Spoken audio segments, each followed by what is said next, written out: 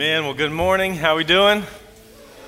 Good to see you. My name is Blake. I'm the pastor here, and we are about halfway through a series called Questioning Christianity, where we've been answering objections to the Christian faith. And this morning we cover the objection, aren't Southern Baptists racist? And you may be thinking, what? How does this fit into the series? First, let me just do a little bit of explaining. We at Southside are a Southern Baptist church. If you're new to denominational world, really what that means is just a few simple things. It means that we agree to the Baptist Faith and Message 2000. So doctrinally, we take the Bible seriously. That's something that historically Southern Baptists have done. And so we agree with the confessional statement. And then we, along with all other churches of the Southern Baptist Convention, give money towards what's known as the cooperative program. And so we give 5% of our budget to our state conventions. Most of it goes to the national convention. And it's basically the idea that we can do more together. And so things like disaster relief, things like, for me, the big ones are global missions. For example, we sent a family off recently, Jay and Sharonda Fellers. We wouldn't have been able to do that if it was just Southside Baptist Church. But when we have millions of people giving towards this end, we're able to do a whole lot more. So global missions, local missions, disaster relief, theological education. The idea is that we can do more if we cooperate together. And so that's what it means to be a Southern Baptist church. If the Southern Baptist Convention ever goes astray, we can just pull out. They have no control over us whatsoever. So we're part of the convention. And so why ask if Southern Baptists are racist? Well, it's good to know history. In 1845, the Southern Baptist Convention was founded, and it was founded when white delegates, mostly from the Deep South, gathered together in Augusta, Georgia, and they split off from the Triennial Convention. They split off from what's now known as the Northern Baptist Convention over the issue of slavery. There was disagreement among the Baptists of whether or not missionaries that they would fund and send could own slaves. And the Southerners who gathered said they could. And the Northerners said, no, of course not. We're not going to send missionaries who own slaves. And so the Southerners split off. There were 293. And they formed a new mission society for the sake of preserving their prejudice, for the sake of preserving their racism. Like I said, there were 293, and they split off and decided, we are going to do this. We are fine with the whole issue of slavery. And they formed their own convention, and they gathered together, and they sang the hymn, "Blessed be the tie that binds." Ironic. Better, it's tragic. Let me read you the lyrics to these hymns. Blessed be the tie that binds our hearts in Christian love, the fellowship of kindred minds.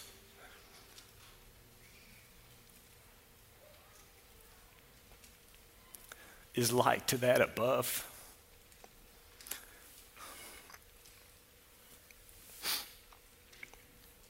Before our Father's throne, we pour our ardent prayers. Our fears, our hopes, our aims are one. Our comforts and our cares. We share our mutual woes, our mutual burdens bear, and often for each other flows the sympathizing tear. When we're called to part, it gives us inward pain, but we shall still be joined in heart and hope to meet again.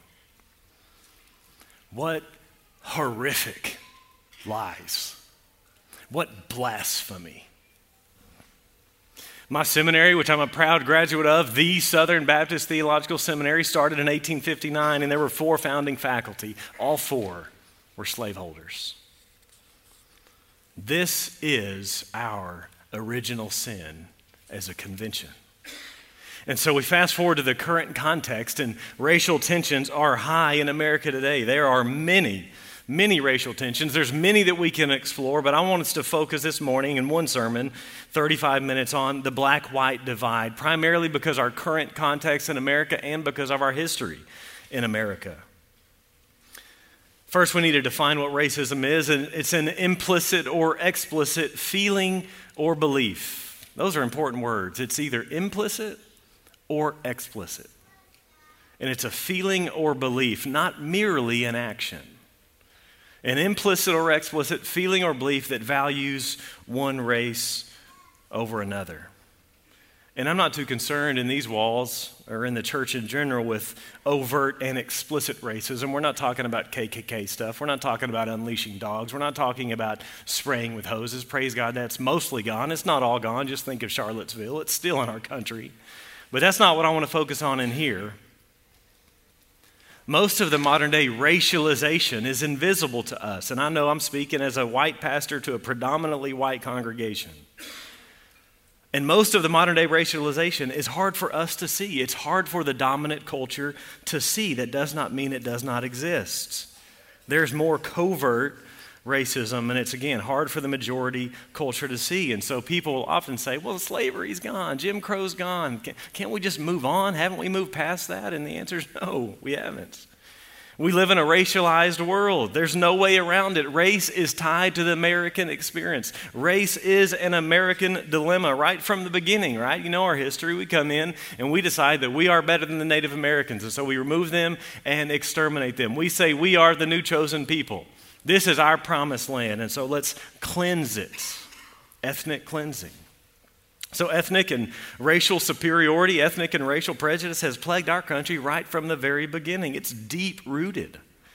And I worry most of us don't think of it or don't know it or don't see it. Me included. I've been on a journey for years. I think I've got a long way to go. Even the way we speak. Like I'll speak of my pastor friend, Matthew Lubin. I'll say, hey, my black pastor friend, he pastors a black church. Why do I say that? Do I say that about my pastor friend, Austin Lawrence? Do I say, yeah, my white pastor friend, he pastors a white church? I don't speak that way. Why do I have to insert that adjective? I just say my friend or my teacher or my coach. I don't say my Caucasian friend, my Caucasian teacher, my Caucasian pastor. We live in a racialized culture. It's the air we breathe, and tensions are high. And tensions are high because racial injustice remains. And I want to mention just several areas for us to see this. I can just say names. Trayvon Martin, Michael Brown, Ferguson, Eric Garner, Walter Scott, Tamir Rice, Samuel DeBose, Sandra Bland, Charleston, Freddie Gray, Baltimore, Baton Rouge, Falcon Heights, Charlottesville. I feel like every week we have something new to talk about. A few months ago, we saw a couple of African-American men arrested in Starbucks in Philadelphia because they were there for 2 minutes and hadn't ordered drinks. Just a week and a half ago, Botham Jean's murdered in his own apartment in Dallas by an off-duty cop who came and went into the wrong apartment door. Unarmed and murdered. And then things that don't help is when the media then will say something like, oh yeah, there was a small amount of marijuana found in his apartment. So he deserved to die? You know what else was found in his apartment? His murdered body. Now we have Nike and Kaepernick and taking the knee, and I saw one video of this Southern Baptist pastor taking his Nike gear, and he's cutting it up in front of his congregation and receives a standing ovation. Among other questions, I'm like, you already paid Nike for that gear. Many urban schools continue to be in terrible shape, unsafe, overcrowded, poorly led. A few weeks ago, we celebrated the birthday of Ruby Bridges. Ruby Bridges was the first black student to integrate into elementary schools in the South. You know how old she turned? 64. She's only 64. That's my parents' age. She and her generation are not reading a history book. This is their life experience. It wasn't that long ago. It's so recent. We have continued and fruit of discriminating housing codes and deed covenants, the reality of what's been called residential apartheid. Statistically, African Americans are more likely to be unemployed, statistically more likely to be paid less. There was a big study in 1967. The median income for an African American was 59% of that of whites. So, well, we've moved past those days, right? That was 1967. There was a similar study in 1994, and they found that 62%. Average African American income was 62% that of whites in 1994, which obviously leads to greater property rates. Whites are 3 times more likely to own homes. 4 times more likely to earn a college degree, 5 times less likely to be locked up. There's more going on than individual and personal responsibility. That there is, but there's more. And that's what we need to see as a majority culture. Then we've got smaller things. We've got Christian art. You know, you look at most art, you look at most kid book, and you see white Jesus. He wasn't white. He didn't have blue eyes, didn't have wavy hair. He also wasn't scrawny. The man was a carpenter. I found some study recently. There was some forensic science, a medical artist tag team with some Israeli archaeologists that would look at the skull of the average man in Jesus' day, and they've given us a sketch of this is the best we can do of what Jesus probably looked like. None of my kids' Bibles show that kind of Jesus. What's the message we portray, though? Not until Black Panther did little black boys have a superhero they could look up to that looked like them. 2018. Many places, adopting a white child can cost almost twice as much as adopting a non-white child. And we can't avoid the issue of police brutality in the last years. Thanks due in part to smartphones and chest cams, again, it seems like something happens every month. I know we have cops in here, and I know we've got a strong culture of back the blue, and that's great. What I'm asking for is empathy, to feel what our African American friends feel, to get in their shoes. We, as white people, we grew up, police are our friends. They didn't. They see things differently. Because while there are many amazing officers, praise God, I think it's the majority, not all are great. That's the case with every field, right? This is the case with pastors, Catholic priests, teachers. But I'll never have to have the talk with my son. I get pulled over and it doesn't really bug me. I'm just thinking this is an inconvenience and I'm going to waste 15 minutes. And when I get pulled over, I just grab and lean directly for whatever he's going to ask me for. Not if you're African American. You can't do that. And so you have to have the talk with your children now. And it goes something like, listen, pull over, keep your hands on the steering wheel, put them in the air, identify who you are, tell them you are unarmed, tell them you do not intend to harm anyone, answer their questions, do not question back, comply, and then when you think it's over, you ask, officer, do I have the right to go now, please? I don't have to think twice about my kids. What African Americans see again and again is perceived, if not real, what sure looks like an unjust use of power. And again, just thinking of statistics, there's bullying, there's profiling, there's differential treatment amongst some. Black men are 3 times more likely to be killed by police. 30% of those killed are unarmed. And here's what I want us to remember is we must not forget our history. That's not that far back. Historically, whites have used and have abused the criminal justice system to sustain and enable racism. We got to know the history. Sadly, a lot of it doesn't make our history books. We forget so easily as the majority culture. African Americans do not. It's history to us, it's pain to them. We look into the prison system.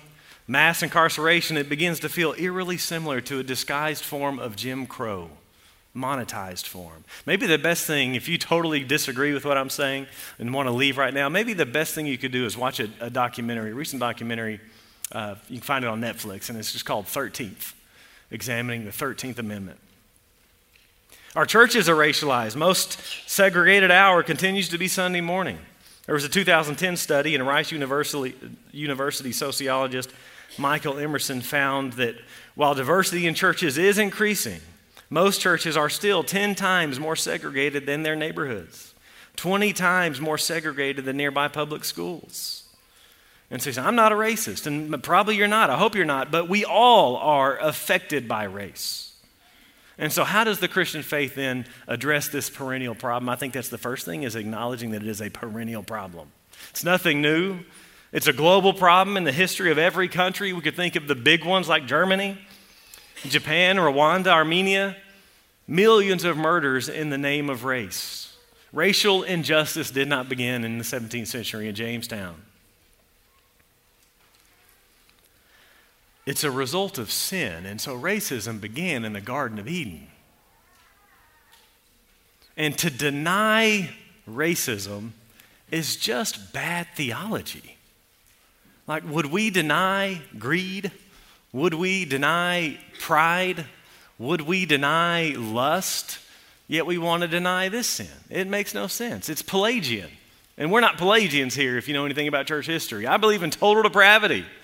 It's one of the few doctrines I consistently practice what I preach. And so how would I think that it wouldn't affect my view of other people? It's bad theology to try to deny it. Where there is sin, there is racism. If we believe in the world, the flesh, and the devil, if we believe in the principalities and powers of this present darkness, we shouldn't be surprised by systemic racism, just like greed and pride and lust. We will take whatever we can, including differing amounts of melanin and skin pigmentation, to try to elevate ourselves and devalue others. The world is fragmented because of sin. There's cosmic disorder. There is local disorder. And the principalities and powers want us divided. And we see this really clearly in the Word of God. It starts right from the beginning, doesn't it? Cain and Abel. Or consider Jonah. If you've been here with us, we looked at Jonah for 4 weeks. What was Jonah's fundamental problem? It's racism. He tells us in Jonah chapter 4, verses 1 and 2, God calls him to go preach to the Ninevites. He knows God is gracious and compassionate, and so he tries to escape to the sea from the maker of the sea, because he would rather run from his God than for his God to show mercy to those filthy Ninevites. Racism, which again is just really a form of self-righteousness, which plagues every human who's ever lived, it's actually one of the problems that the New Testament spends a lot of time seeking to resolve. Ethnic harmony is one of the grand themes of Scripture. It's in every book. It's most clearly demonstrated in getting over the fundamental divide of all humanity, which was Jews and Gentiles, Jews and non-Jews. And this is what got Jesus in trouble so often. This is why the writers of the gospel are constantly giving these little details like where people are from or their background. So you got the Syrophoenician woman, or the widow from Zarephath, or the Samaritan woman, or the commander from Syria. They want us to know where they're from, because part of the ministry of Jesus is overcoming those things. Remember that time real early in the ministry of Jesus? This is Luke chapter 4. He comes and he takes the scroll of Isaiah and he reads from it about God coming back to restore his people, and they love it. And then he continues talking, and he mentions 2 times in the Old Testament where there were lots of widows in Israel and their people, but God gave grace to a Gentile. And then he talks about a time where there were lots of lepers in Israel and your people, but he mentions a time when God gave grace to a Gentile. Do you remember what they did? They took him to a cliff and tried to throw him off. It's just amazing to me. The people of God hear the Son of God take the Word of God and show a few examples where God himself shows examples where God gave grace to Gentiles, and the supposed people of God try to throw the Son of God off a cliff. It's incredible.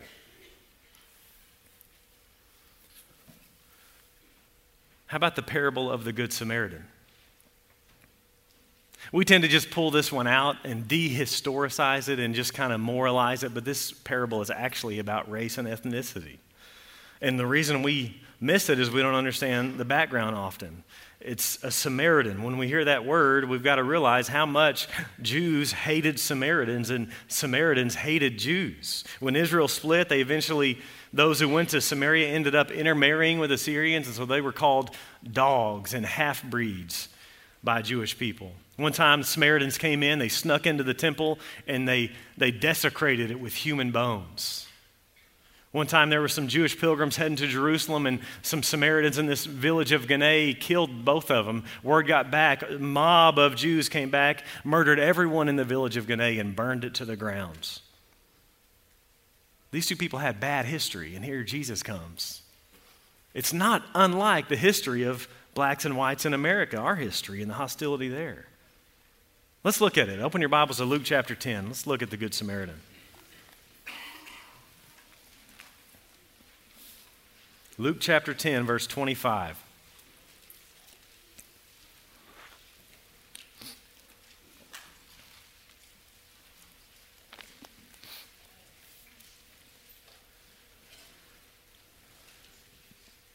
Luke 10:25, and behold,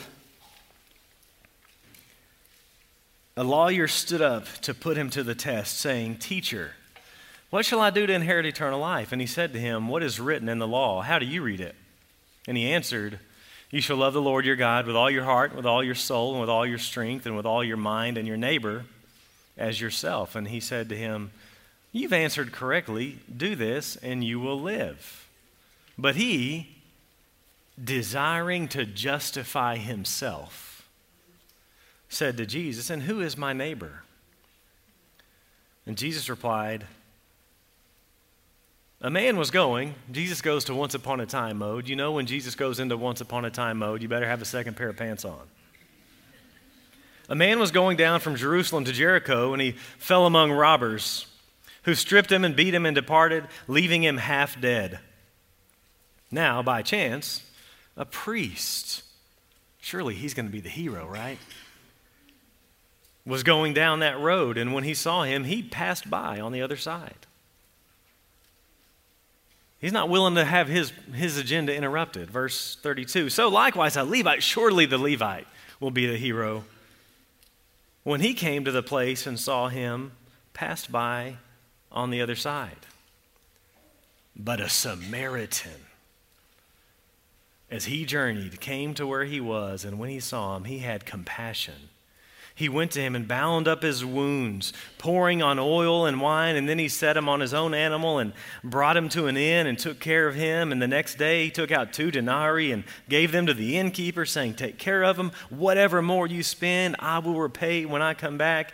Which of these 3 do you think proved to be a neighbor to the man who fell among the robbers? And the man says, he can't even say Samaritan. He says, the one who showed him mercy.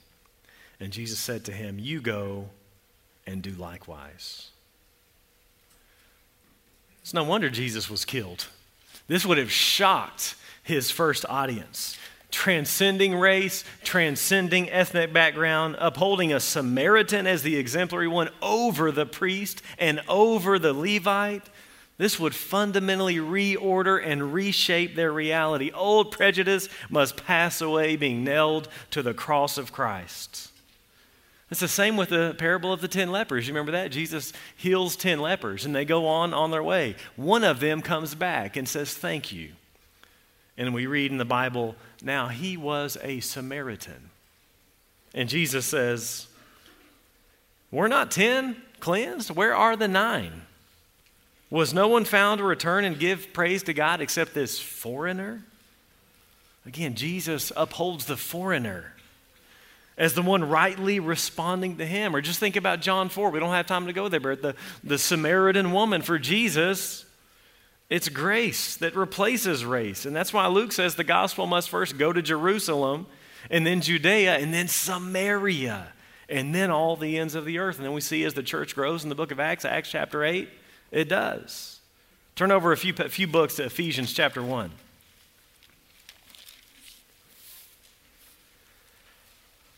I mentioned that the world is broken, it's fallen, it's alienated, it's fragmented, it's disordered, and so we ought not to be surprised and certainly shouldn't deny the reality of racism. It started in the Garden of Eden, continues today, but God has a plan to make it all right. And he's already started this plan through Jesus Christ. Look at Ephesians chapter 1, verse 8 there, the second half. In all wisdom and insight, making known to us the mystery of his will according to his purpose, which he set forth in Christ as a plan for the fullness of time, here it is, to unite all things in him, things in heaven and things on earth. This is God's cosmic plan of reconciliation, and the way he starts to unite all things in Jesus Christ is by uniting Jews and Gentiles. Again, that was the fundamental division of the world in that day. They hated each other. Samaritans were Gentiles, of course. There was a Jewish prayer that was prayed daily. God, thank you. You didn't make me a Gentile. There were some Jewish writings that said Gentiles existed for nothing else than for the fuel of the fires of hell. And Christ comes and makes the two one. Look at chapter 2 of Ephesians, verse 11. Therefore, remember that at one time you Gentiles in the flesh, called the uncircumcision by what is called the circumcision, which is made in the flesh by hands, remember that you were at that time separated from Christ, alienated from the commonwealth of Israel, strangers to the covenants of promise, having no hope and without God in the world. But now in Christ Jesus, you who were far off have been brought near by the blood of Christ. For he himself is our peace, who's made us both one, and broken down in his flesh the dividing wall of hostility, by abolishing the law of commandments expressed in ordinances, that he might create in himself one new man in place of the two, so making peace, and might reconcile us both to God in one body through the cross, thereby killing the hostility. And he came and he preached peace to you who are far off, and peace to those who were near. For through him we both have access in one Spirit to the Father. So then, you're no longer strangers and aliens, but you are fellow citizens with the saints and members of the household of God, built on the foundation of the apostles and prophets, Christ Jesus himself being the cornerstone. Notice the situation before Christ. Look at some of the language used. Alienation. And again, this is horizontal. Alienation, separate, strangers, without hope, far off. Ask the question, how does sin affect racial relations? The word here in Ephesians chapter 2 is outside of Christ, hostility. He says it 2 times, verse 14 and verse 16. Hostile toward other races and ethnicities before Christ, but notice the situation after Christ. Words like brought near, peace. Both have access, made us both one by removing the wall that caused hostility. No longer strangers, no longer aliens, but fellow citizens, members of the same household. Family. A unified community around Christ our King.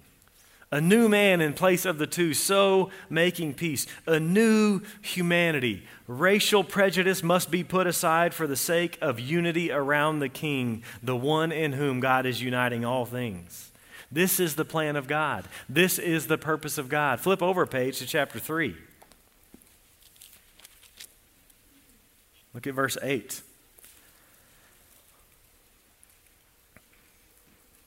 To me, though I am the very least of all the saints, this grace was given to preach to the Gentiles the unsearchable riches of Christ, and to bring to light for everyone what is the plan of the mystery hidden for ages in God, who created all things. Here's the purpose, so that through the church, the manifold wisdom of God might now be made known to the rulers and authorities in the heavenly places.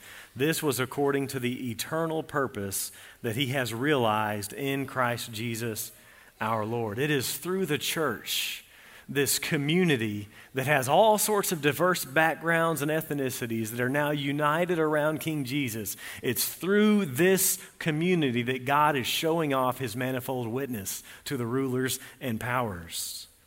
This is the plan of God. Diverse backgrounds, races, cultures united around Jesus, bearing witness to the watching world that King Jesus has the power to overcome such barriers. And then he calls us to walk in unity. Walk in this unity. Chapter 4. I therefore, a prisoner for the Lord, urge you to walk in a manner worthy of the calling to which you've been called, with all humility and gentleness, with patience. That's what we're going to need. Bearing with one another in love, because we're so different. See things so differently, have different backgrounds. Eager to maintain the unity of the Spirit in the bond of peace. There is one body, one Spirit, just as you were called to the one hope that belongs to your call, one Lord, one faith, one baptism, one God and Father of all, who's over all and through all and in all. Can you see how racism, especially in the church, is a devastating failure to keep the vision God has given the church? It is the opposite of the will of God. We are the new humanity, the new creation community, a sign, a foretaste, a preview of the multi-ethnic kingdom of Christ. And this ability of the Christian faith to unite diverse backgrounds is one of the compelling aspects for its growth in the early church. It's what led to its expansion. Sociologist and historian Rodner Stark has got this book called The Rise of Christianity, which is just that. It's about the rise of Christianity. And he lists racial integration as one of the main things that made the early church distinct from other religious groups and led to its expansion across cultures, led to its rapid growth. Local churches were the one place in the Roman Empire where there was racial harmony because everything was focused on Christ Jesus and everything else became secondary and tertiary. Their racial harmony gave them a chance to explain Jesus is not only the Lord of the Jews, he's the Lord of all humanity, the Savior of every race. The early church fathers called the church a third race. And so in 1 Corinthians chapter 10, Paul says we shouldn't offend Jews, we shouldn't offend Greeks, and we shouldn't offend the church. We don't fit any category. We're not Jews, we're not Greeks. Of course, that's all humanity. No, we're a third entity. We're the church. We're what Martin Luther King Jr. called the beloved community. And it's not that we're seeking to be colorblind, not a race that doesn't see race, but we're a community where our third race matters more than our first race. We see two fundamental races, in Christ and in Adam. Galatians 3:28, there is neither Jew nor Greek, there's neither slave nor free, there's no male and female, you're all one in Christ Jesus. Colossians 3:11, speaking of the church, says, here there is not Greek and Jew, circumcised, uncircumcised, barbarian, Scythian, slave, free, but Christ is all and in all. Whatever division or fragmentation you can think of, it does not matter here, or at least it should not matter here. Christ is all. One commentator on this verse says, nobody must allow prejudices from their pre-Christian days to distort the new humanity which God created in and through the new man. Red, yellow, black, or white, they are precious in his sight. So are Southern Baptist racist? We've got a bad track record, but we're not when we're being faithful to the vision God's given us. We are not when we're being faithful to our marching orders. And Christians have historically opposed racism stronger than any other, right from the beginning, right as the Roman Empire falls, the church is working for abolition. Think of some of the big names that we know. It was their Christian faith that drove them. William Wilberforce, Desmond Tutu in South Africa. Martin Luther King Jr. was first and foremost a Baptist pastor.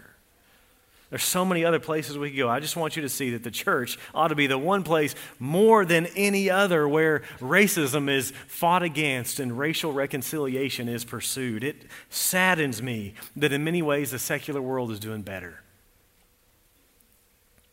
So let me speak to the church here for a minute. What are our next steps?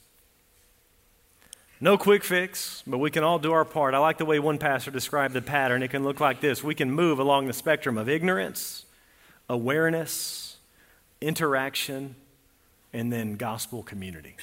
And so let me just mention 6 ways that I think we can move along the spectrum. Number 1 should be common sense. We value all people because all people are made in the image of God. Acts 17 says he made from one man every nation of mankind to live on all the face of the earth. We all come from one man. We all come from one blood. We value all people. Another way of saying this is we love our neighbor. Whether Levite or Samaritan, we love our neighbor. Philippians 2:4, let each of you look not only to your own interests. Majority culture needs to hear that. Let each of us, believers in Jesus Christ and the dominant culture, not look only to our own interests, but to the interests of others. This is what God does. He hears the cry of the oppressed. He goes to the marginalized. Number 2, and probably most importantly in this room, is examine yourself. I think because of our sin nature, every person is tainted by the sin of racism. Every person who's ever lived. Because it's a form of self-righteousness that the gospel should crucify. So is there any racism in you that needs to be crucified? nailed to the cross of Christ. And maybe your gut answer is no. Well, let me just encourage you just to pray and ask the Spirit of God to test your heart and examine your heart. Columnist Jack White says the most insidious racism is among those who don't think they harbor any. And if you know there is, or the Lord shows you that there is, what do? Well, you confess it as sin. You turn from it and you cling to the finished work of Christ on your behalf. Examine yourself. Number 3, realize the gospel of Jesus Christ has direct implications for racial reconciliation. It's interesting, there's a lot of tension, as I mentioned. There's even tension in the evangelical world. Some would say, I shouldn't even be talking about this. Why don't you just stick to preaching the gospel, Pastor? What's fascinating is this week I reread Martin Luther King Jr.'s letters from Birmingham jail, which he wrote to white pastors who told him he needed to slow down. And they were the same thing. They were saying the same thing to him then. Just focus on the gospel. What we need to understand is the gospel has direct implications for this. Just to give you one example, in the book of Galatians, remember what Galatians is about? You have the church planted and you have these Jews coming in basically saying, yeah, you need to trust in Jesus. You also need to become Jews. So we call Judaize, to adopt the customs of the Jews. Be like us. That was the message. And so Paul preaches the gospel and says, no, every person is a sinner and every person is justified, declared in the right the same way. That is by faith in Jesus Christ, not by works, whether Jewish or otherwise. So that should have been clear. That was clear among Peter and Paul. Just think about the book of Acts. Peter saw that vision of the food coming down with his pork chops and bacon-wrapped shrimp, and the Lord said, eat it, you're good. The old covenant is going away. God is saving Gentiles. It was pounded in his head. He knew better. Yet, in the book of Galatians, he's there eating with his Gentile friends. And some Jews come over. I think they were probably unbelieving Jews. But they start to come in, and you remember what Peter does? This is all in Galatians chapter 2. He removes himself from the table. He's saying, hey, we're all together in this right now, brothers and sisters in Christ, sharing our bacon. Uh-oh, here comes some Jewish friends. I got to go. See y'all later. And the message communicated is they're JV Christians or not Christians at all. And you remember what Paul does? Paul comes and condemns him to his face. Because he stood condemned. It's a divine passive. Paul's saying he stood condemned by God if he didn't repent. And in Galatians chapter 2, verse 14, Paul says to Peter, you were not walking in line with the truth of the gospel. Peter's cowardice, his hypocrisy, his racism, his step of inconsistence was not in line with the truth of the gospel. Number 4, call for repentance where needed and extend forgiveness where needed. You see it? Call out. Grant forgiveness. To minority brothers and sisters, accept our forgiveness. Sometimes it seems like we've got to prove ourselves and earn it, but that's also not walking in line with the truth of the gospel. Extend forgiveness. Number 5, form ethnically diverse friendships. Oh man, I think this goes so far. To have friends that are different than you